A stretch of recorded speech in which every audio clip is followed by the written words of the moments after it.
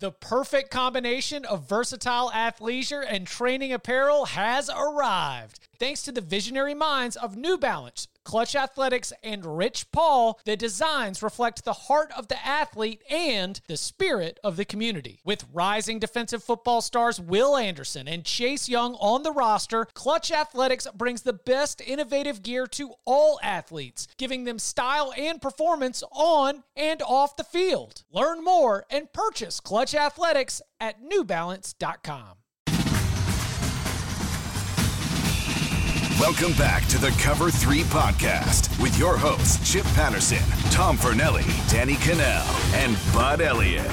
It's your call for the best college football coverage, from National Signing Day to the National Championship and everything in between. CBS Sports presents the Cover 3 podcast. And welcome back to the Cover 3 podcast here on CBS Sports. That's Tom Fornelli, that's Danny Cannell, that's Bud Elliott. I'm Chip Patterson, coming to you live at youtube.com/cover3 and all across the 24/7 Sports Facebook network. Thanks to those of you who are watching live. Why don't you smash that subscribe, smash that like, and come and join us. Come jump in the chat. Come participate in what is going to be a very fun show. We are going to explain why we have yet more evidence why Brian Hartline continues to be a top pick in our coaches draft every single year. We've got another update on Arch Manning. And we want to turn the spotlight away from some of those top build teams. Those teams are at the very, very top of, the national title contenders, the conference title contenders, those schools that we talk about all the time. Let's try to make sure that we zero in on a couple of dark horse candidates, teams that as we're doing our research, they stand out. We like what they've got. We think they could make some noise and they are not getting enough attention. We will get to all that in a little bit, but we start with the headline that doesn't often show up on the Cover 3 podcast.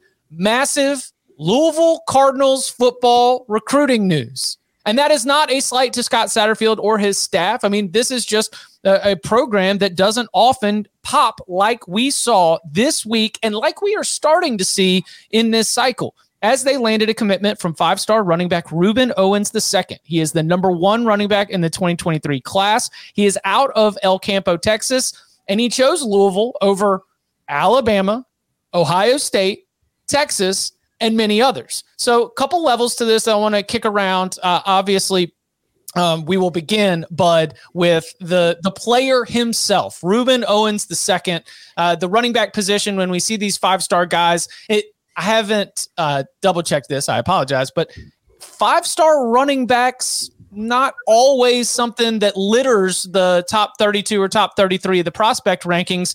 Just on its face, to see a five-star running back in the 2023 cycle suggests that this could be a special player. What do you think of Owens? What can Louisville fans be excited about? Well, there's a lot for Louisville fans to be excited about here with Rueben Owens, one of our top running backs in the nation. When you watch the tape, the first thing that stands out for you is just the burst, right? Like he can hit the home runs. We're not going to make a kid a five-star running back unless he can take it the distance. But he also, he has nice wiggle to him. He can catch the football. He can run through arm tackles. He's a real difference maker at that level for those guys. And I mean, they beat out some seriously good teams to get Rueben Owens. So Louisville, take a note of this. This is interesting. So they've got right now, they've got quarterback recruit Pierce Clarkson on board. They've got a top 60 wide receiver in DeAndre Moore, and they are starting to put together a recruiting class that, again, a lot of movement left to go, but a recruiting class that is ranking in the top 15. Danny, do you see Scott Satterfield on the recruiting trail being able to build up enough goodwill to keep is this addressing hot seat concerns? Is this addressing concerns that Louisville fans have about the future of the Scott Satterfield era with the Cardinals? It absolutely should now at this minute, because this is what it's all about, right? You want to get excited about talent acquisition, but it can quickly be forgotten if it doesn't translate to wins. This is remarkable what we're seeing happen, historic, if you will. I don't know if you guys saw Bruce Feldman's stat that he put out. Shout out to our buddy Bruce Feldman. So with Owens going to Louisville, They now have 4 commits ranked among the 24/7's top 200. That's as many top 200 recruits as they had in previous 13 years combined. Like this is coming out of nowhere. So, and I did see a lot of Texas A&M fans on social media saying, "Hey, we get accused of buying classes. Like, what happened about Louisville?" I don't know if it's all Scott Satterfield relation building. I don't know if that's what it is. If it's all relation building? Well, if any of it is relation building, you know what? But this is a good thing. I say good. Let's get some of the wealth spread around. Let's see Louisville. Let's see what they can do if they finish with a top 15 recruiting class. So I think it's awesome to see. I think it shows that maybe there's some more money and interest and passion, whatever you want to call it, that's out there that might be willing to shake up those schools that we see every single time in the top 10 recruiting classes. I think it's refreshing to see a team that's outside of that usual group come to the forefront. And I think let's see if they can carry this momentum forward. It's pretty clear Shaq has reopened the Papa John's money pipeline to Louisville. Because I mean, currently their class is ranked 11th in 2023, and it's behind teams like Northwestern, Texas Tech, teams you don't expect to see there. But as we talked about on the show, I think 2 weeks ago, they've got 10 commits. 5 of them are 4-star or better. Like Owens is a 5-star. They've got 4 other 4-stars. So that's, using the blue chip ratio, that's 50% of your class right now is blue chip prospects, which means that as we get closer to signing day, they are much more likely to still be hovering around the top 10 than teams like Northwestern, Texas Tech, and Cincinnati are at the moment based on the guys that they have. So I don't know what this is going to mean long term. I think that this is clearly a much better kind of offseason storyline for Louisville than we've seen last year, with the results on the field. It definitely a better feeling building for 2022. But like you guys were saying, this isn't going to mean a whole lot if the Cardinals show up and go like 5-7. Which I don't think they will go 5-7. I'm fairly high on this Louisville team relative to some of the expectations out there. This is just a bit of a perfect storm, right? They took Pierce Clarkson, Steve Clarkson's kid. Obviously, you guys have heard of the Clarkson QB Retreat. Do you know who sponsors the Clarkson QB Retreat? Papa John's? Adidas. All right. And what brand does Louisville wear? Adidas. Yes. Papa John's? Right. So there's a lot of cheerleading going on from that sector right now, which is great, I think. And I agree with Danny that it's awesome to see other teams get in on the recruiting act. Everybody was all very fearful NIL is going to make 4 super teams only.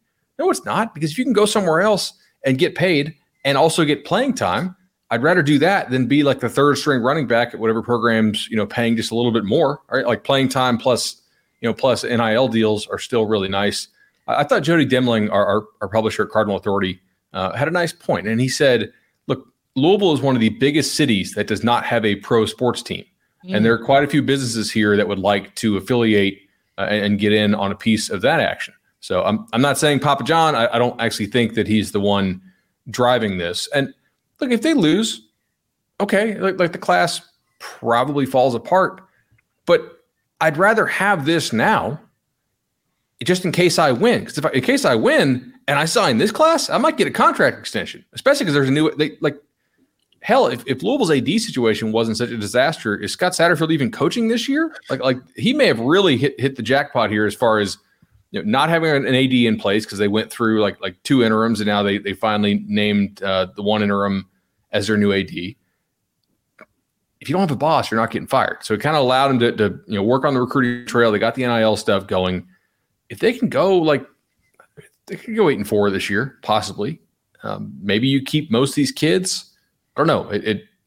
It's very interesting to see. They're certainly hitting out of the park right now with the NIL stuff. We are coming up on the 1-year anniversary of NIL going into effect on July 1, 2021. And one of the things that we discussed on the show is, will this level the playing field? Will this provide opportunities? We've said, where are the programs? Where are the cities? Where are the opportunities for some college football programs to close the gap with Alabama, Ohio State, Georgia, and the rest of the familiar names?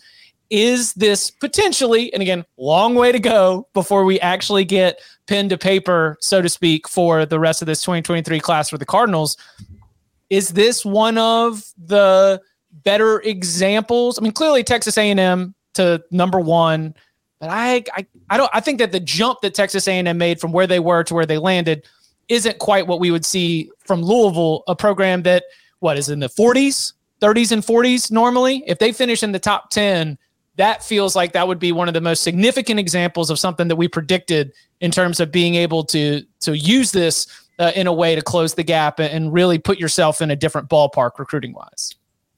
Completely. I was just going to say real quick, just to follow up, then you go. But I had written down their last 5 recruiting class rankings, 24/7, 32nd, 41st, 44th, 71st, and 30th. So this is a massive jump for them. The other school I would point to there is the success that Oregon had closing very late after just a quick coaching transition. Remember, it took Cristobal a long time to take the Miami job, and then Lanning gets in there, and they landed some huge kids that I think were very much NIL based, or at least NIL based is probably too strong. NIL assisted or influenced. So that was the Oregon being able to get it done quickly is probably a big example of that. But the overall jump, this is a good example. And look, that is hope, or this is evidence, or this is a blueprint or a playbook for other programs to be able to use. Like when you are going to those boosters, when you are going to those prominent people within your community and trying to pass around the hat, you can now point to what Louisville's done and be like, look, we can make this happen. We got players from blue chips from California. We got blue chips from Texas. Like we are going all over the country to be able to bring in top talent and convince them to come to Louisville. I mean, they got that pony money, baby. You got to expect that they're going to be able to open up the coffers on that.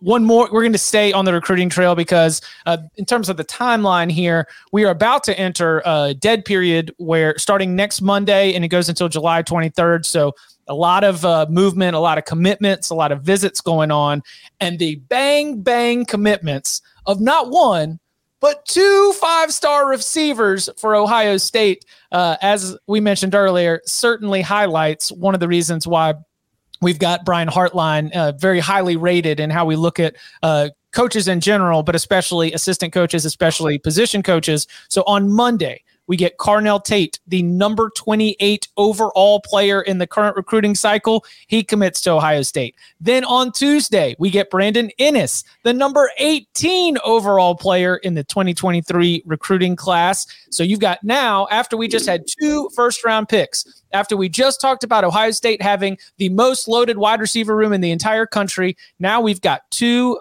5-stars in the upcoming cycle, and that is continuing this very, very impressive run. I'll read off this note from The Athletic's Ari Wasserman. Since the 2019 class and including the 2023 class, Brian Hartline has either signed or landed a commitment from 13 receivers who are top 100 nationally. During the same span, the rest of the Big Ten has landed a combined 2. 13 over 4 recruiting cycles, the entire rest of the conference combined, just 2. I mean, it's like, is Ohio State's going to have first-round wide receivers for what? And now again, we're just play it out for the next 2, 3, 4, 5 years. I mean, 10 robot wide receivers going to be committing in 20 years from now. What do we even do with this plethora of options that the Ohio State offense is doing, loading up on the perimeter? So, I've seen Brandon Ennis play for like 5 years now. He has a very much right down to the same 7-on-7 team, by the way.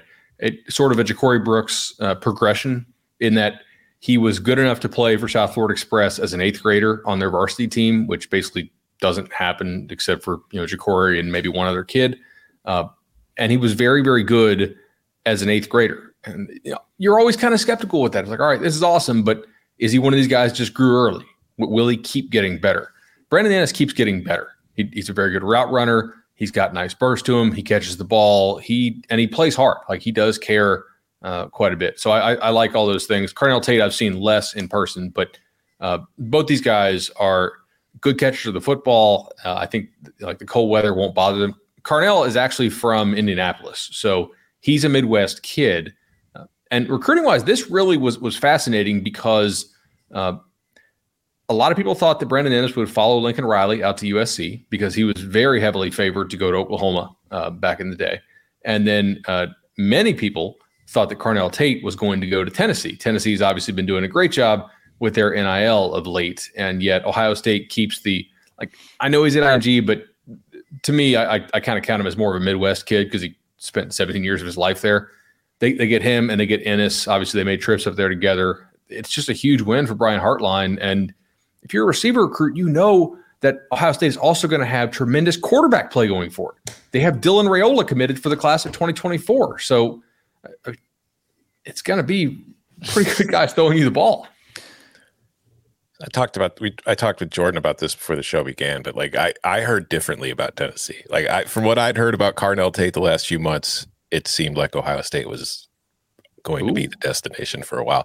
But I don't know. Maybe there was some stuff I didn't know about. Maybe the people I talked to were just overconfident. I don't know. But I think that just going back to Ohio State's side of this thing, this is just further cementing Ohio State as, nothing's changing in the Big Ten anytime soon. Like we talked about, I was joking about, Northwestern's ranked in the top 10 right now, recruiting wise. Minnesota is at number 12. And you're seeing these teams kind of have good starts. But like I talked about with Louisville, the one reason you would think their class is kind of sticky is because half their current commits are blue chips. Ohio State has 12 commits. 11 of them are 4-star or better. So it's still a situation where, NIL is giving some programs more of a platform to land these kids and a better chance of doing so. And we're seeing Louisville taking advantage of it. We've seen Tennessee take advantage of it. But at the end of the day, it's programs like Ohio State that are still going to get the majority of these kids. And we're seeing that. And they've done a terrific job. And honestly, if you're a highly rated wide receiver out of high school right now, why the hell wouldn't you go to Ohio State? Because you've already seen plenty of evidence of guys going there and becoming first-round picks. And you've seen guys go to Ohio State who didn't get the field at Ohio State, who had to transfer and still ended up being first-round picks. It's really a win-win situation for you. To me, this was the least surprising bit of news we got over the last week. I mean, Louisville, getting Owen, that's a surprise, right? And we talk about it's worthy of discussion. If you would have told me 2 5-stars would have signed with Ohio State, I'd been like, yeah, of course they did. Why wouldn't they? When I was being recruited out of Miami, you know what their pitch was to me? We're QBU. We had Jim Kelly, Bernie Kosar, Vinny Testaverde, Steve Walsh. They went down the list. That literally was their big pitch. Why would you want to go anywhere else? And I think if you're Ohio State and you're pitching a 5-star wide receiver, you would pitch them the exact same thing. And it does sort of the rich get richer, especially in this type of situation, because like Tom just said, if you're a receiver, why would you go anywhere else? Because not only are they amassing the talent that's there, but they're also developing it. I mean, you look at some of the scouting reports and the draft reviews of the players coming out of Ohio State. What do you hear? Oh, good route runner, crisp, clean wide receiver. You read the reports about them. They're coached up well from Brian Hartline. So it's not just having a talent, you're going to get developed when you're there too, from a guy who played in the league and had a pretty nice career too. Arch Manning. Over the last weekend, had an official visit to Texas. This concludes a very, very busy June. He, the number 1 prospect in the class, he took his official visit to Georgia, and he got all the photos in the Georgia gear. He took his official visit to Alabama. He did a 7-on-7 camp at LSU, and this past weekend he was in Austin. And Danny, were you there? I mean, we might have been frequenting the same restaurants, Suerte, ATX Cochina. I mean, hitting all the hot spots. It's extremely, I will say this. I like to eat nice restaurants when we're around college football weekends, traveling around. I have never been in a city where it's harder to get a reservation anywhere. I'm talking middle of the week, Monday, Tuesday, Wednesday. You have to eat at 5:00. I'm guessing Arch Manning didn't have a hard time getting any reservations anywhere he wanted to eat. But that was my one thing I've noticed here in Austin. But yeah, they had him here, and I'm sure they gave him the full superstar treatment here in Austin, no doubt. So that means it's just as we've talked about, Alabama, Georgia, Texas. He did the camp at LSU. But one thing that's come out of the visit that stood out to me is Texas seems to be just totally pot committed, as you might be. But of course, Alabama went and got 4-star quarterback Eli Holstein to make sure that they have a quarterback in the class. I'm not sure what Georgia's quarterback plan is, if they don't end up landing Arch Manning. But we are about to go into an Arch Manning dead period as the recruiting dead period hits. The reports are he's going to sort of take the next month. Dead period lasts until July 24th. Get with his family, figure out what their timeline is, figure out what their game plan is. But the reports coming out of Texas, where is Texas in this? They don't have the on-field success that Alabama or Georgia do. They don't have that long run of quarterback development, certainly. I mean, Steve Sarkisian, he has Mac Jones and a little bit of his own history of getting great offenses out there. But there is reportedly just a tireless effort to just be nonstop in Arch's ear, talking to his people, being as much as that you can be. And this is Steve Sarkisian. This is quarterback coach. What's Milwie's first name, bud? AJ Milwee. Yeah. Those dudes have been just on top of like old school, because you can't get Arch with NIL. You can't get Arch with anything. Are you sure? I was thinking about this because I'm here in Austin. Facilities are insane. Like every single sport is insane. We're just, and I would agree with you. Here's my thought. I would agree with you. All of them are on par, right? Like they can all offer the same sort of package. But is there a school like Texas who's similar to the Live Golf Tour, who is just blowing these offers or blowing it out of the water, so much so that golfers are giving up their PGA Tour status? Is there the chance that Texas is in a position where they are more desperate than Alabama or Georgia to be relevant, to be back? And I would suggest that they probably have the resources from similar types of money background, not the murderous side and not the human rights violation side, but the oil backing side of it, where they might be able to cut a similar style of deal with Arch that would blow everybody out of the water. Because I am curious. No, that was my initial thought, was like you, Chip. Like, you're not going to impact him with money. Right. He's a Manning. But money talks no matter who you're talking to. And another aspect of it too is like, yeah, clearly his family has money. He's probably not going to have to worry about much for the rest of his life, but none of that money is his yet. And Texas, the money from Texas would be his. So I do think that it's probably not the top priority, but I think to say that it's not going to have an impact is, I like that. correct. No, Yeah. that's a very fair point. I mean, it's like, can Sark and this Texas staff, Bud, do you think that they're just going to be able to go so hard? It seems like they are desperate. Like, they're calling him every single day. Like, they are absolutely, putting themselves in the position to just grovel at his feet. And I don't know, is it going to work? I don't think that, first of all, I don't think it's going to be by NIL, right? I mean, I think it's, I just don't. I would tend to agree with you. I was kind of making the case for it's a great point. I like it. Right down to the point of like, is Live a good business decision as a golf tour? No. Is it a good business decision if you're trying to get people to invest in the Saudis? Probably so. Like, yeah. Almost like you could just overpay to that extent, right? Like, does it actually make a good business sense? You get turn a profit? No, but if you win, cool. Which for Steve Sarkisian might be worth it. Correct. It's a great business decision for Steve Sarkisian. Does landing Arch Manning commitment, does bringing him to Texas, is it worth sacrificing whatever else you have to sacrifice, possibly? Yeah, I mean, I think you have some really interesting choices here. You can never really count out Alabama, even though they do have another commit already. I think if you're Arch, you go in there thinking, I don't care. Like, I'm Arch Manning. I'm even though they try to downplay it, and they've kept his recruitment very much bottled up, and they've not made a media circus out of it like they could have. They've really tried to limit availability and just let him be a kid, which is pretty cool, honestly. But is that only because Manning Plus isn't out yet? I think so. How long is Saban going to coach? Right? Does Georgia ever actually open up its offense? I'm of the belief that they intended to, and then guys got hurt. Right? They brought in JC Daniels for a reason. How long is Sarkisian going to be at Texas? Are they actually going to get things turned around? There is some question of uncertainty, even amongst these three great historic programs, that he's considering, right? But I guess you could say that anywhere, right? Like, if he was considering Ohio State, would you say, hey, could Ryan Day jump to the NFL? Like, there's always some kind of questions, and it's crazy we're going to nitpick Bama and Georgia and maybe Texas. Especially after this offseason when we saw Brian Kelly leave Notre Dame and Lincoln Riley leave Oklahoma. You would have said that, before the season started last year, when everyone would look at each other like, you're crazy. It's just a new environment. I will say it would not shock me if he fits at the Manning passing camp later this month. Ooh. But he would have to announce it like in advance. He wouldn't surprise everyone, right? Like we would have to make this a televised event. What if he has? Here's what he needs to do. He needs to have the table set up for the press conference, and he's got the hats out in front of him. And then you have Peyton pick up one, you have Eli pick up one, and they toss it out, and then he pulls out the other one and puts it on his head. And somehow it's an Illinois hat. Yeah. So the Manning Passing Academy. What is will Bryce Young be there? Will Quinn Ewers be there?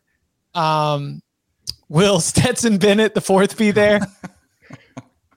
Do we know who the lineup of counselors is? What about DJU? Will Stetson Bennett be his water boy at the Manning Passing Academy? Is that the question you're asking? Yes. I'm looking for this. I bet they are. I mean, they have the top quarterbacks in the country come as counselors, so it would be the least surprise. I mean, I think they probably all are going. I will say, Bennett, catch it. You know how there's the one player who catches it, but then hands it to the quarterback. Wow. Is that because you don't want to like hurt your hands, Danny? What is apparently? That? Yeah, I think it was that thing. Like you get to a certain level where it's beneath you to have to catch the ball. I always kind of like catching the ball, right? But it definitely becomes a status symbol. I'm gonna have a guy catch for me for sure. It's like the coach or wide receiver just sits there like, I throw so hard, we can't risk our quarterback's hands. We do need to get an update on the Manning Passing Academy website. Have you guys? I'm gonna drop this in the private chat. The last update we have on this is from 2019. Stetson Bennett will be there, according to Jordan. Stetson Bennett will be there. Oh, Georgia's in the mix.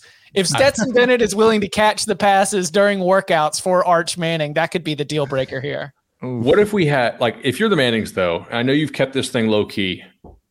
Don't you blow it out and bring a real elephant if he goes to Bama, or actually bring Bebo in, run Bebo through the Manning Passing Academy, or people have held up a bulldog before, so maybe not Uga. Yeah. Don't you think they're going to do don't you think the Manning way is all business? This is about they're going to take the low key approach. I think they're going to spend 5 minutes thanking each school, and then all right, I'm going to wherever. Really appreciate it. Look forward to working hard and keep them head down. Hopefully, they have a great education, great college experience, and also make a lot of money to go to the NFL. If he doesn't announce at the Passing Academy, that just gives us more time to script the Arch Manning commitment announcement. And then if he continues to drag this out until November, we might as well shoot our own and just have somebody be Arch Manning. Coming up on the other side, we want to turn the attention on some teams that you might not be thinking about that could make some big noise in 2022. We've got some candidates as dark horses for the upcoming season. We get into that and more next. This episode is brought to you by Progressive Insurance. Whether you love true crime or comedy, celebrity interviews or news, you call the shots on what's in your podcast queue. And guess what? Now you can call them on your auto insurance too with the Name Your Price tool from Progressive. It works just the way it sounds. You tell Progressive how much you want to pay for car insurance, and they'll show you coverage options that fit your budget. Get your quote today at Progressive.com to join the over 28 million drivers who trust Progressive. Progressive Casualty Insurance Company and Affiliates. Price and coverage match limited by state law. Robert Half research indicates 9 out of 10 hiring managers are having difficulty hiring. If you have open roles, chances are you're feeling this too. That's why you need Robert Half. Our specialized recruiting professionals engage with our proprietary AI to connect businesses of all sizes with highly skilled talent in finance and accounting, technology, marketing and creative, legal, and administrative and customer support. At Robert Half, we know talent. Visit roberthalf.com today. So I left this intentionally vague because I'm very curious to hear. Look, we are less than 3 weeks away from starting our win totals here on the Cover 3 podcast. We are about to turn into full sprint downhill, getting you ready for the upcoming season. We are going to be doing, going through all of the Power 5 conferences, the independents, some of the top group of 5 teams that are on our radar, breaking them down one by one, giving you our thoughts on the upcoming season, what we like, what we don't like. But before we do that, I wanted to at least get a sense of where everyone is. Some of those teams outside of the regulars, outside of those top billing ones, those ones that are starting to get our attention. So I left it vague. Dark horse could be, you think they're a dark horse for the national title. Dark horse could be they're a dark horse for a conference title. Dark horse could be, I don't know. Chip, I just wanted to talk about this team because I've been doing my research, flipping through my magazines and my spreadsheets, and they're starting to stand out to me. So dark horse candidates for 2022. Tom, why don't you get us started? Well, I will say my first team probably meets the requirements of what we were looking for more. And the other parts of my teams, I took it in a different way. I didn't really go with teams that I think will compete for conference championships or playoff berths. I just went with teams that I think are being overlooked and are poised to have much better seasons than they had last year. But this first one probably hits a lot of the things we're looking for. I'm going to go with Penn State. It's the last 2 years have been thoroughly mediocre. I think they're exactly 500. But as I've said, like when it comes to the 2020 season in the Big Ten and the Pac-12, I don't give any of those seasons any kind of real considerable weight as far as trying to figure out what happened or what's going to happen. I just look at what happened last year and I saw some problems with this team clearly, but I go into this season and I think there's reasons to think that Penn State will be better. I've talked about, I think Ohio State's the best team in the Big Ten. I think there's a very good chance Michigan is the second best team in the Big Ten, but if it's not Michigan, I would take Penn State over anybody else in the conference. If you look at their season last year, they were 2-4 in one-score games, but in those 6 games, they actually outscored their opponents, and the 4 losses came by a total of 12 points. And if you look through some of the losses were not exactly a bunch of crappy teams. I think that Sean Clifford is back, a lot of experience. Got his offensive coordinator back for the first time in his career at Penn State. He's going to be in the same offense with the same plays, same all that kind of stuff, which I think is huge. And we have talked about Drew Allar as a possibility for the reason to take maybe Penn State to another level, because as we've talked about for years here, like the one thing that has always consistently felt like hold Penn State back is they don't have that top upper echelon QB compared to the other elite programs. But what we haven't spent as much time talking about is Allar was not the highest rated player in Penn State's recruiting class last season. 5-star running back Nick Singleton will be in that offense this year. And that is something that I also think that the last few years, since Saquon Barkley left, since Miles Sanders left, I think kind of a game-breaking running back is something that Penn State has missed in its offense. And we've seen when they have that guy, they're a much better team. And I think Nick Singleton, I'm not saying he's going to be Barkley, but I think as far as talent-wise, he's the kind of guy. And as Bud said, they don't give guys 5 stars unless they're able to take it to the house every time they touch the ball. Nick Singleton is a 5-star. I think he was the number 1 running back in the 2022 class. So that kind of stuff combined with a defense that is still going to be good, and it lost a few key players, but I don't think they'll have any trouble replacing them. I think this is a Penn State team that's poised to get to 9-10 wins. I had Penn State on my list as well. I think my questions are like they're in the trenches on both sides of the ball. Right. Would like to see the Penn State defense getting back to being like truly dominant on the up front, and the offensive line probably does shoulder a little bit of the responsibility for why we haven't seen that run game really take off recently. I have gone full circle from thinking you have to go to Drew Allar to now being all in on like 42-year-old Sean Clifford and his like 33 starts, just really taking the kind of jump that you want to see. I mean, the Big Ten's got a couple of them, like between him and Tanner, between longtime fan of the show, B Rabbit is asking whether he has an NIL deal with the AARP. We'll have to look into that. I think that we have a great opportunity, especially for James Franklin, to sort of right what would be a ship that would be sliding backwards, right? Because another mediocre season is 3 straight mediocre seasons. And if you do have 3 straight mediocre seasons, especially on the back of signing a massive 10-year deal, then as we talked about a couple weeks ago with sort of, where James Franklin is in a mailbag episode, I think that there's got to be a lot of urgency. There's got to be a lot of pop around that program right now to go and capitalize on what you've got right there. I also had Penn State on my list of about 5 or 6 options. Thoughts? I like it. No, I would agree. I think they're going to be a team that people are going to pick. Hey, when you do interviews, because it's such a lock to pick Ohio State, if you say, well, give me a team not named Ohio State to win the Big Ten, I think Penn State would be a very popular pick. And I could see it possibly unfolding that way too. So, all right, real nerdy here for a second. But do it. I listened to I can't remember who was talking about this. I remember listening to a podcast about how you, in the NFL, when you're betting like some of these like alternative futures markets and whatnot, how you have to model dynamic uncertainty with quarterback injury chances. right? If CJ Stroud stays healthy, Ohio State's winning the Big Ten. Mm-hmm. I'm pretty sure. Like, I wish somebody would give me odds on if he plays 13 games, they're the Big Ten champs, right? Like, I'd lay a pretty good odds on that. But if he doesn't, and like nobody's wishing injury on CJ Stroud, but that's basically what we're talking about, I think, in the Big Ten. If something happens to quarterback, obviously Ewers transferred out. They don't have the best quarterback depth right now. What would happen? I think Penn State is an obvious good choice. Like, I don't know. I think you guys nailed it. I agree with you. Am I wrong? Did he miss a game last year? Yeah. That's what I thought. It was the shoulder. It was after Oregon. It might have been Army or Tulane. It was in the layup game, right? It was. Yeah. Yeah. It was a MAC team, I think, but I'm not sure. Danny, who's got your attention? All right, I got one for a playoff contender, and when I say it, I think the initial reaction would be like, "Well, I would like that's not a dark horse," and yet when I hear people talking about teams, I hear people talking about the teams that are kind of rivals, whether traditional rivals or new rivals, because I see USC is a very trendy pick to make the playoffs, and I see Texas as a very trendy pick to have a monster year. I haven't seen many people talking about Oklahoma.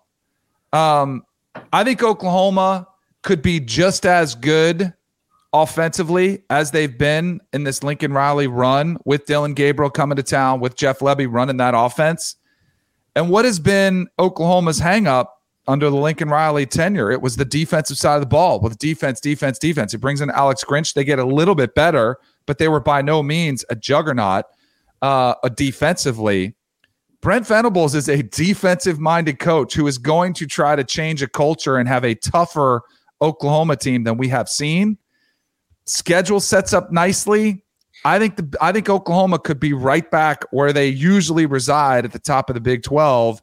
And if things fall their way, I think they could be right on the cusp of another playoff appearance. But I don't think they're going to be a pick that many people make for the playoffs. So I think is that fair to consider them a dark horse, or is that a little bit too much of a traditional favorite? I wouldn't consider him a dark horse, but I get where you're coming from in that if you look at the Big 12 and a lot of the talk about the Big 12, like, no disrespect to either of them, because especially Baylor, because I love what Dave Aranda has done, but I think people are a little too comfortable just assuming Baylor is going to be just as good again, and that Oklahoma State is going to be really good again. I still think that because of the coaching change, you have a point in that Oklahoma's sort of flying under the radar because they're being written off a little too bad. I wouldn't consider them a dark horse, no, but I completely understand what you're saying. I think you could get away with calling them a dark horse for playoff. They are on most sites the favorite to win the Big 12. Mm-hmm. But I guess for the playoff, a lot of it depends on, do you think we get 2 SEC teams? Do you think that the Pac-12 produces a playoff team? All those kind of things, right? I haven't seen anybody books-wise, offshore or brick and mortar, post to make playoff odds. Those are certainly coming pretty soon. They usually drop July-ish. I'd like to stay in the Big 12 if possible. I actually have 2 that are not playoff teams for me, but teams that I think are could set the right way and maybe actually win the Big 12. The first one, a team that I already bet, TCU. Caesars hung a 28-1 on them. I gladly took that to win the Big 12. Here's the deal. When you handicap Big 12 games, and the Big 12 is a league, you always have to figure out who has 5 home games and who has 4 home games, because it's a round robin type schedule. This year is the year that TCU gets 5 home games, and TCU is one of these teams that's really important because when they play the 4 road games, one of the road games is Kansas. So not that Kansas won't be improved. I think they probably will be, but that's still the team I want to play on the road if I'm trying to make it to the Big 12 title game. New coach in Sonny Dykes. I could see TCU playing better this year, playing harder. I think Gary Patterson's message was kind of lost on them at times last year. Not that they won't do well at Texas, but I think a fresh voice there is good. And the other one people seem to be overlooking, in my opinion, is Kansas State. I think it's a situation much like in the Big Ten where we discussed if CJ Stroud is hurt, then we can start talking about other teams to win the Big Ten. If he stays healthy, I don't think it's a discussion. If Oklahoma plays to the level Danny thinks they're going to play to, well, guess what? these teams aren't winning the Big 12. It's going to be Oklahoma. If they don't, then we can start talking about other teams. And like, is Baylor clearly better than Kansas State? Is Oklahoma State? I don't really think so. I've got a question for you about TCU. Do you have a preference or a prediction on whether it ends up being Max Duggan or Chandler Morris at the quarterback position? Because they are a team that, similar to what you were pointing out about CJ Stroud, where I am looking at two starting caliber quarterbacks between Morris and Duggan, and I think that they probably look at their room and think that we can win with either one of these guys, at least at the Big 12 level. Do you have an idea of which way they go, or a prediction or a preference? So we did our summer school episode, dropped it recently in the feed with TCU, and I think there's a pretty good chance, not a pretty good chance. Look, even our insiders didn't know who it was going to be. But I do think Morris is potentially more consistent. Mm-hmm. And maybe that's just what they're going to look for. Just a guy who can be accurate and get the ball out. I don't know. I'm actually kind of comfortable with the situation because I think they have two guys who at least have some ability. I'm going to do a big surprise here and take us to the ACC. I think Miami can beat Clemson. Now, I wouldn't bet on them beating Clemson twice, which is probably what you need to do to win the ACC championship. But it's a late season, regular season game. If they had to play, 2 times within a couple weeks, I think that the Clemson Tigers would have a very difficult time, especially having the entire season to get in, to get settled. I think that most importantly, it's going to be defensively, where you've got a whole lot of transfers on the front part of the defense that are trying to mesh with, your very, very super talented dudes like, Leonard Taylor and Jafari Harvey up on the defensive line. Obviously, we've mentioned James Williams' name a lot at safety. He is an all ACC caliber player. And I just think that the raw talent, the offensive ceiling that Tyler Van Dyke gives you, along with some of the playmakers that you have. I want to see what Jalen Knighton looks like within Josh Gaddis' system. I think that while it is very easy to say Miami is a contender for the ACC championship because I believe they are the best team in the Coastal, I don't think that that's a dark horse candidate. But I think that Miami, with a win against Clemson and potentially an ACC championship win against Clemson, would make itself in the conversation for a college football playoff, would make itself in the conversation for being a top 5, top 10 team. And I just don't think that's where they're at right now. As I've continued to dive deep on this, the idea that Mario Cristobal is going to be able to land and hit the button and be able to raise this level to the point where Miami is making national noise beyond just being the U is back, the internet fans are going crazy. I really like what he's done through the portal and the way the depth chart lines up. I think that when they take the field against Clemson, we'll know obviously what Clemson has done at the quarterback position. But if you ask me to take right now the option of Tyler Van Dyke versus DJU/Cade, I wouldn't have a strong argument for TVD, but I do think that he at least does seem to be the more proven option among those 3 quarterbacks. So I think that Miami is on my dark horse list solely because of where they stack up next to Clemson, where I think that if they played twice, Miami could get one of them. Can we stay in the same division? Sure. Pitt. Yeah, you've been on Pitt. I've noticed that. Like, I'm not saying conversations. I'm not picking Pitt to win, but just try to think of situations. Like, I agree. Miami has a ceiling that Pitt doesn't have. I think Chip nailed it. Like, if everything clicks, Miami could be the best team in the ACC. I think Chip, 100%. What if they don't click? Oh, yeah. It's Miami. Right. What if Clemson's offense doesn't really come together? Pitt returns entire offensive line, entire defensive line, entire secondary. We've seen Pat Narduzzi style teams do pretty okay with that. Like, I'm a little concerned they go back to kind of, caveman ball where they try to run the ball all the time and it's just not efficient enough. And they play too many close games and they lose a couple too many of them. But man, that's a lot of experienced guys. Like that defense is going to be too much for a lot of the opposing offenses they play. Their schedule's friendly. They don't get Clemson. I don't think they get NC State either. I think it's like Louisville and Syracuse. Mm-hmm. Just saying. Louisville Pitt is the most interesting game as I'm trying to do. I'm writing ACC win totals right now for CBSSports.com. Story's going to go live on Thursday, and we do it not like with just a bet, but you actually have to list the result of every single game. So you can't do that thing that some analysts do and just take the over to make everybody happy for all 14 teams. Like, you actually have to say, like, no, this total is here because this game breaks this way.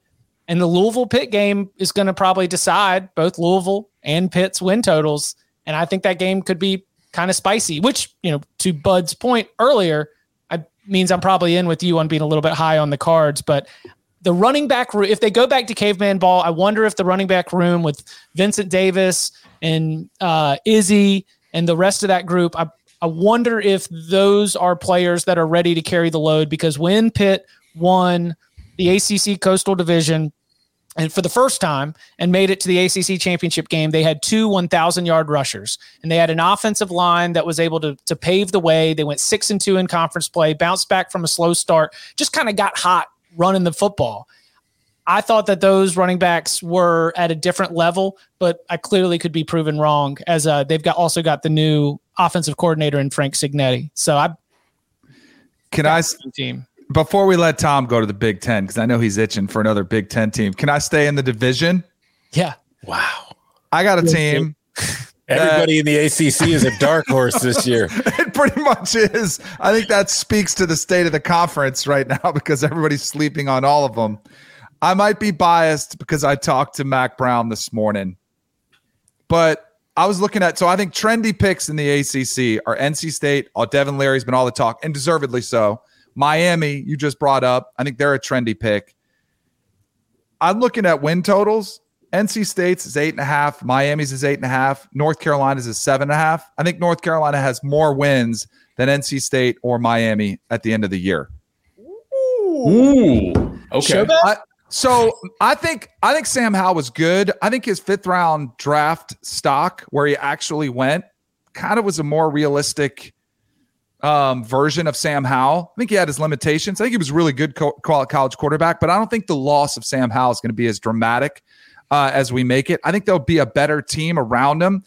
Whatever quarterback wins the job, whether it's Jacoby Criswell or Drake May, I think both of them might be just as talented as Sam Howell was. He's going to have a great receiver to throw to, and Josh Downs. You got a national championship winning coach now helming the defense, and Gene Chizik. But most importantly, look at the recruiting rankings. Mac Brown has done a pretty good job assembling talent year in and year out for the Tar Heels. And I think this team will have what they need, because last year everyone was telling them how good they were. I think this team needs a little edge to them. And I think maybe they have that edge this offseason, coming a little bit irritated. So I'm going to say North Carolina, my dark horse from the ACC. I wanted to. Sorry, Tom, do you want to weigh on that before we go Big Ten? How many more ACC teams are you guys going to list? I mean, I Duke has a new head coach. I'm just kidding. No, my remaining teams, I've got 2 Pac-12s, a Big Ten, and an AAC left. So there's no more ACC teams. I'm all tapped out there. I will say my North Carolina pushback is that the offensive line was supposed to be awesome last year because they were bringing back everybody. They got all their starters back, and then they weren't all that good. And defensively is where we've got a lot of those blue chips.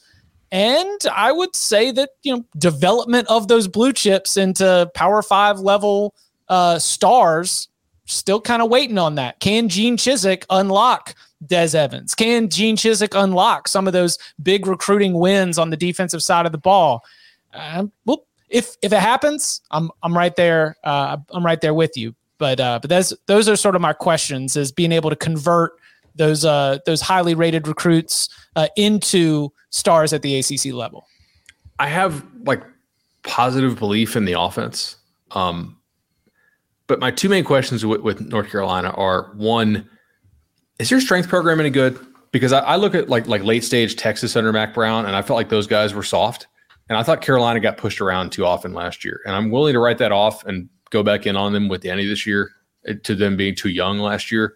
But they did look soft. Like they got physically bullied by teams that shouldn't be doing that. The other question is, it is. All right, Argyle. Question I have: the intimidating Carolina Blue. Was it the D coordinator or was it the DB coaching?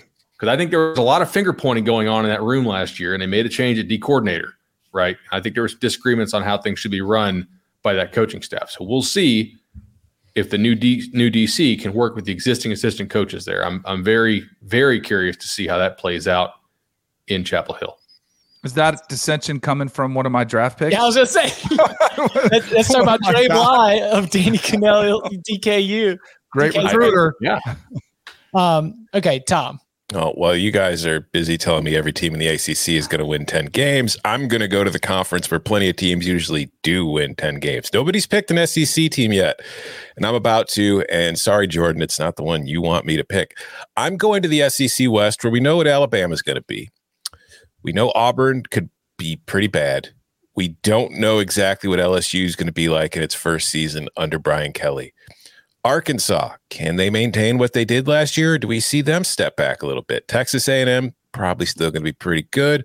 Ole Miss won 10 games, maybe some regression coming. But another team that nobody's really spending much time talking about, Mississippi State. This is a team that last year defensively was good, for especially considering, it's a Mike Leach team. You're not used to Mike Leach teams being good defensively, but they were. And if you look at them on the season, they outgained opponents by 1,254 yards while going 7-6. That's not something you tend to see. In one-score games, they were 2-3, despite having a plus 665 yard margin in those games, which was the best in the nation of any team in the country in one-score games. And they had a -3 turnover margin in those games. So if a couple bounces go their way, they're probably finishing 8-5, 9-4. And also, if you just look at Mike Leach traditionally, his teams tend to take a step forward in year 3 or 4. Like it happened at Texas Tech. It happened at Washington State. It could happen at Mississippi State. The only thing that kind of gives me pause is if you look at their schedule, obviously they're in the SEC, so it's never going to be easy, but they've got to go to LSU, Kentucky, Bama, and Ole Miss all on the road, and they also draw Georgia from the East. So I think that's probably going to limit how good they can actually be record-wise. But this is a team where if it finishes third place in the SEC West, I won't be shocked. I won't be shocked because I've identified that date against Georgia as one of the. We look at Georgia's schedule, we look at Georgia's team, and it's like 12-0. They show up in Atlanta undefeated. I mean, show me if they beat Oregon, it ain't going to happen. So then you have to challenge yourself to be like, okay, well, where could it happen? And when you do the Florida Georgia game, very next week, you're going to host Tennessee, and then you've got back-to-back road games, Mississippi State and Kentucky. I think that going to Starkville, when you're going to be sitting at 9-0, you're going to feel like all the toughest games are behind you, or at least like two of the really challenging ones. Tennessee testing your defense with their offense, Florida with the rivalry aspect to it. Auburn's already happened.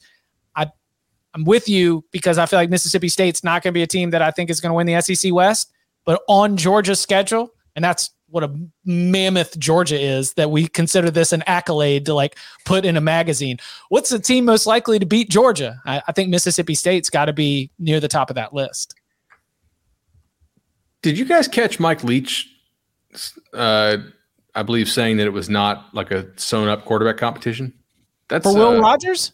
I did not catch that. I thought I saw that on Twitter. Maybe the comments actually help me out here. I know I probably just shouldn't be citing, anonymous or just Twitter. I can't even remember the handle, but apologies. I think they're going to be pretty good, man.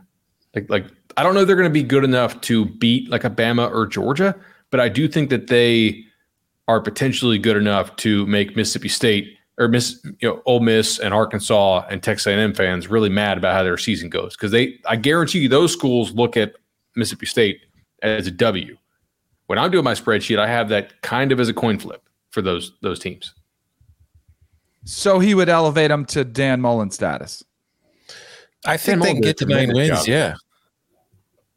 I wouldn't be, if they win 9 games this year, I'm not going to be like, it'll probably be best case scenario, but I'm not going to be like, wow, I didn't see that coming. Mm-hmm. Should they win 8 games? Yeah.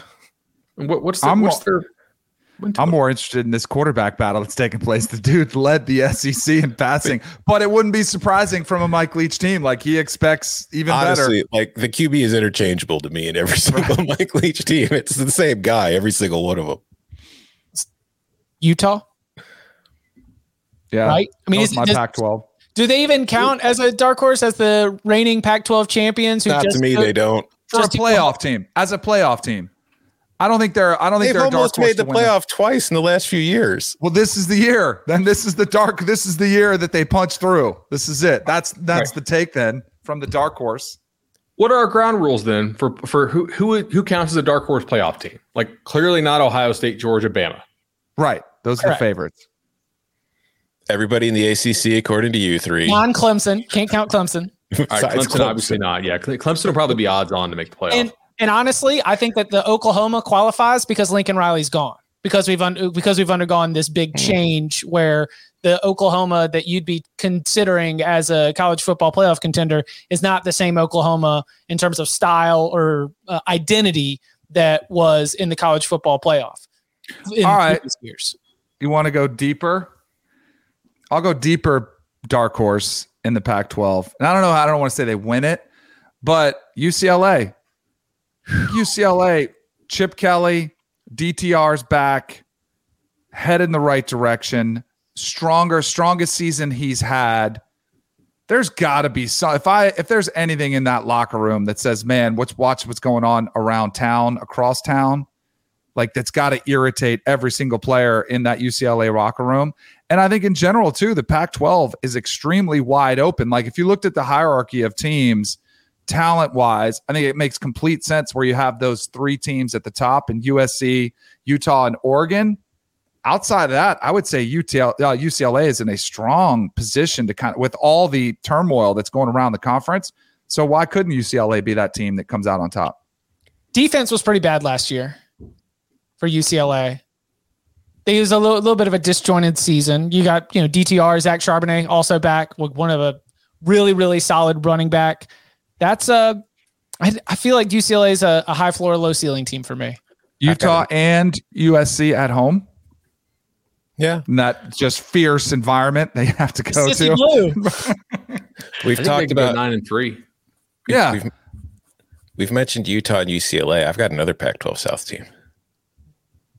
This is not a dark horse in the idea of competing for a conference title, hell, even a division title or a playoff berth. But I was doing research for a story I had to write last week, and this kind of popped up to me. We spent a lot of time talking about how Nebraska was the greatest 3-win team in history last year. That's tired. That narrative's done. We're moving on. We've got a new one. 2022 Arizona was the greatest 1-win team in the history of college football. This is a team that went 1-11 last year, but if you started looking at the numbers, I was on Arizona last year, Chip. Why did I like them? They play hard. Right. They played hard. And they were also a team that was in pretty much every single game they played and then would shoot themselves in the foot with terrible quarterback play and turnovers. They would drive down the field, get to the red zone, and screw up. There were 4 guys on that team last year who threw at least 10 passes. Only one of them threw more touchdowns than interceptions, and that was Jamari Joyner, a wide receiver. The 3 quarterbacks all threw more interceptions than they did touchdowns. But looking back at other numbers here, they finished the year with a total yards margin of -177, despite being 1-11. For context, if you look at the teams that finished around them in that number, especially in the Power 5, they mostly all went bowling. Iowa went 10-4 with a worse yardage margin than Arizona had. They only scored 10 points off of turnovers all season long and allowed 79. That -69 points off turnover margin ranked 128th nationally. Now you look at them coming into year 2, they're still going to play hard, but they've upgraded at quarterback with Jayden de Laura.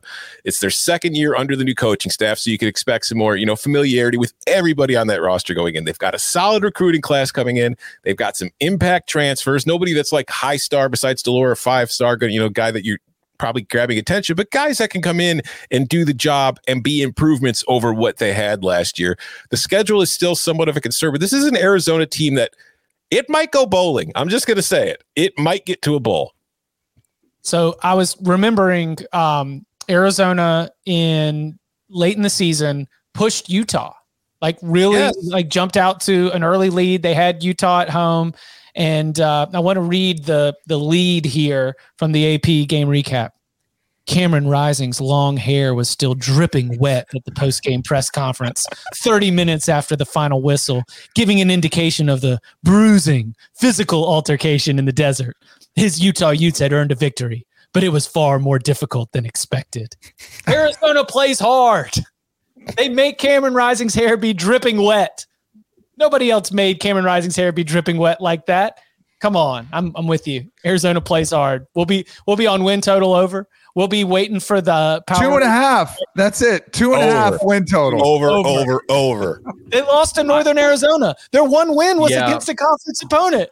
I think they lose an FCS game again this year, though. Did you guys see who they have for FCS this year? North Dakota State, which is just an Bison. absolutely stupid move scheduling wise. Just why are you scheduling anybody? I don't just mean Arizona. I mean any Power 5 program. Why in the world are you scheduling North Dakota State? What are you hoping to accomplish there? There are 3 games. San Diego State on the road, Mississippi State, and then hosting North Dakota State. They could. I think they start 0-3. They're going to beat North Dakota State. That is going to be the game right there in which my entire narrative about Arizona 2022 starts. Well, hey, Arizona State at the end of the season, who's coaching? You know? Oh, wow. Might be DK. Who knows? Colorado at home. Okay. There's another potential for you right there. We already know they can beat Cal. Mm-hmm. They hung right there with Washington. We'll see. Seattle's a hard place to win. Okay. Any others that we want to highlight before we get out of here?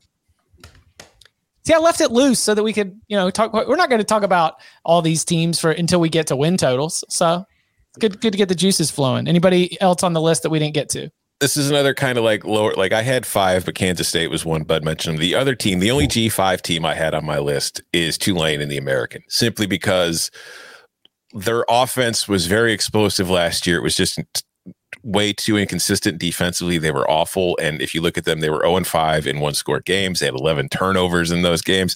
They've got a very manageable non-con. I think if they could find some consistency and just take better care of the football, they will naturally improve by a few wins. So I think that looking in the AAC, they could be a team that's better than most people are expecting. We go to the Mountain West for one. Oh, yeah. Sorry, go ahead. Who's the new Jim Svoboda? Who's the new? I was looking for the new offensive coordinator at Tulane because I know Chip Long. I don't have it off the top of my head. To go to Georgia Tech. That was Jeff Collins' big Hail Mary. Chris Watt?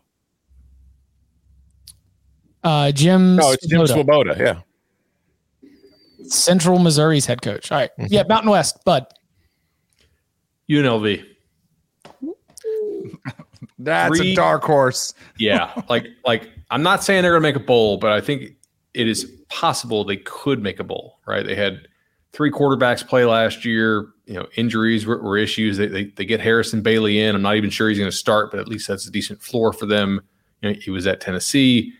I also think you need to pay attention to like who else in this this league is down. And I think UNLV is defensively better than Hawaii and Nevada this year, and that's not been the case in previous years. I mean, unfortunately they do play some real heavyweights from the other side. Like you get Air Force, you get Fresno. That's tough, but I don't know how good North Texas will be. I think San Jose State's a bounce back team, but I could see them maybe making a bowl here. Yeah, and they finished 2-10. They led at halftime in 5 different games last year. Yeah, they only won one of them, and that typically doesn't happen. So, yeah. Chip, is your go ahead. I was gonna say, is your AAC the same as mine? Memphis? No. Yeah, I was going back through and I realized that during the course of the regular season, I didn't look at Seth Hennigan's true freshman campaign as being something that was really significant, but he threw for like 3,300 yards and 25 touchdowns, and he was a little bit shaky at time. There wasn't a lot of consistency, but he was also a true freshman starting in a team that was undergoing a lot of turnover. So I think that it goes one of 2 ways for Memphis, where either they have completely lost the rope on being one of the better teams in that conference, and there's going to be a missed opportunity when the mountain top opens up with Cincinnati, UCF, and Houston all leaving to go to the Big 12, or they start to show a little bit of a step forward. Hennigan has another strong performance, tightens up on some of the mistakes, and we see Memphis having a kind of offense, like we were used to with Norvell and being really explosive. I don't have any feel for the AAC so far. I feel very good about what I'm doing in the Mountain West. I feel really good about the Sun Belt. Obviously, we did every SEC team for summer school, so I feel good there. Man, I do not know what to expect in the AAC. Like, how big a drop-off is Cincinnati going to have? Does UCF bounce back because now they're going to go to a running quarterback, and that's kind of what Gus Malzahn does well as opposed to this passing stuff? Like, do we think Houston takes another step, or if Houston just plays as well as it's played last year, is that good enough to win the league? I'm not a believer in East Carolina at all. I agree with Tom. I think Tulane and USF have a chance to be better than East Carolina this year. But who's the basement of that league? If we're going real sicko here, do we think Navy's going to suck again? I assume Temple will suck. Yeah, I've got Temple near the bottom. That's where's Tulsa at? That's another question. Under Phil Montgomery, they're pretty decent. They're not going to win the league, but it's going to be a very 3-9. I feel like that's going to be a conference decided by injury. Whoever stays the healthiest is going to have a really good shot. Yeah. So who's yours? I had UCF as the dark horse to win the conference. Cincinnati, I don't think is going anywhere with Luke Fickell, what he's building. But he's been crushing it. Gus has been crushing it in the transfer portal, including, and what Bud alluded to, I think if he could build his ideal quarterback, it might look like John Rice Plumlee. So we'll see if he wins the starting job because Mikey Keene did a pretty good job filling in Dylan Gabriel's absence. I also thought they finished the season really strong. 3-3 felt like, man, is this going to blow up in UCF's face, bringing in Gus? And they got the ship righted towards the end of the season. So I think he'll be coming in with some momentum and a bunch of graduate transfer talent coming in there too. So UCF, keep an eye on him. Like that a lot. We will be back tomorrow, Thursday, 11 a.m. Eastern time with another mailbag episode. A reminder, if you want to participate in the mailbag episode, you can join us live or you can submit a question for the Big Old Bag of Mail by leaving us a 5-star review. And in that review, put your question. We will tackle it in a future mailbag episode. You can follow him on Twitter at Tom Fornelli. You can follow him at Danny Cannell. You can follow him at BudElliott3. You can follow me at Chip_Patterson. Gentlemen, thank you very much. Thank you.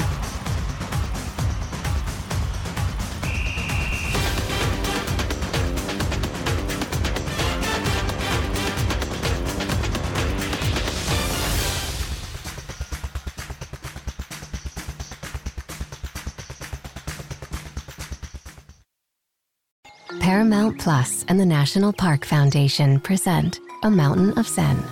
This Earth Week, you can live stream 7 national parks for 7 days on Paramount Plus. Paramount Plus, official streaming partner of the National Park Foundation.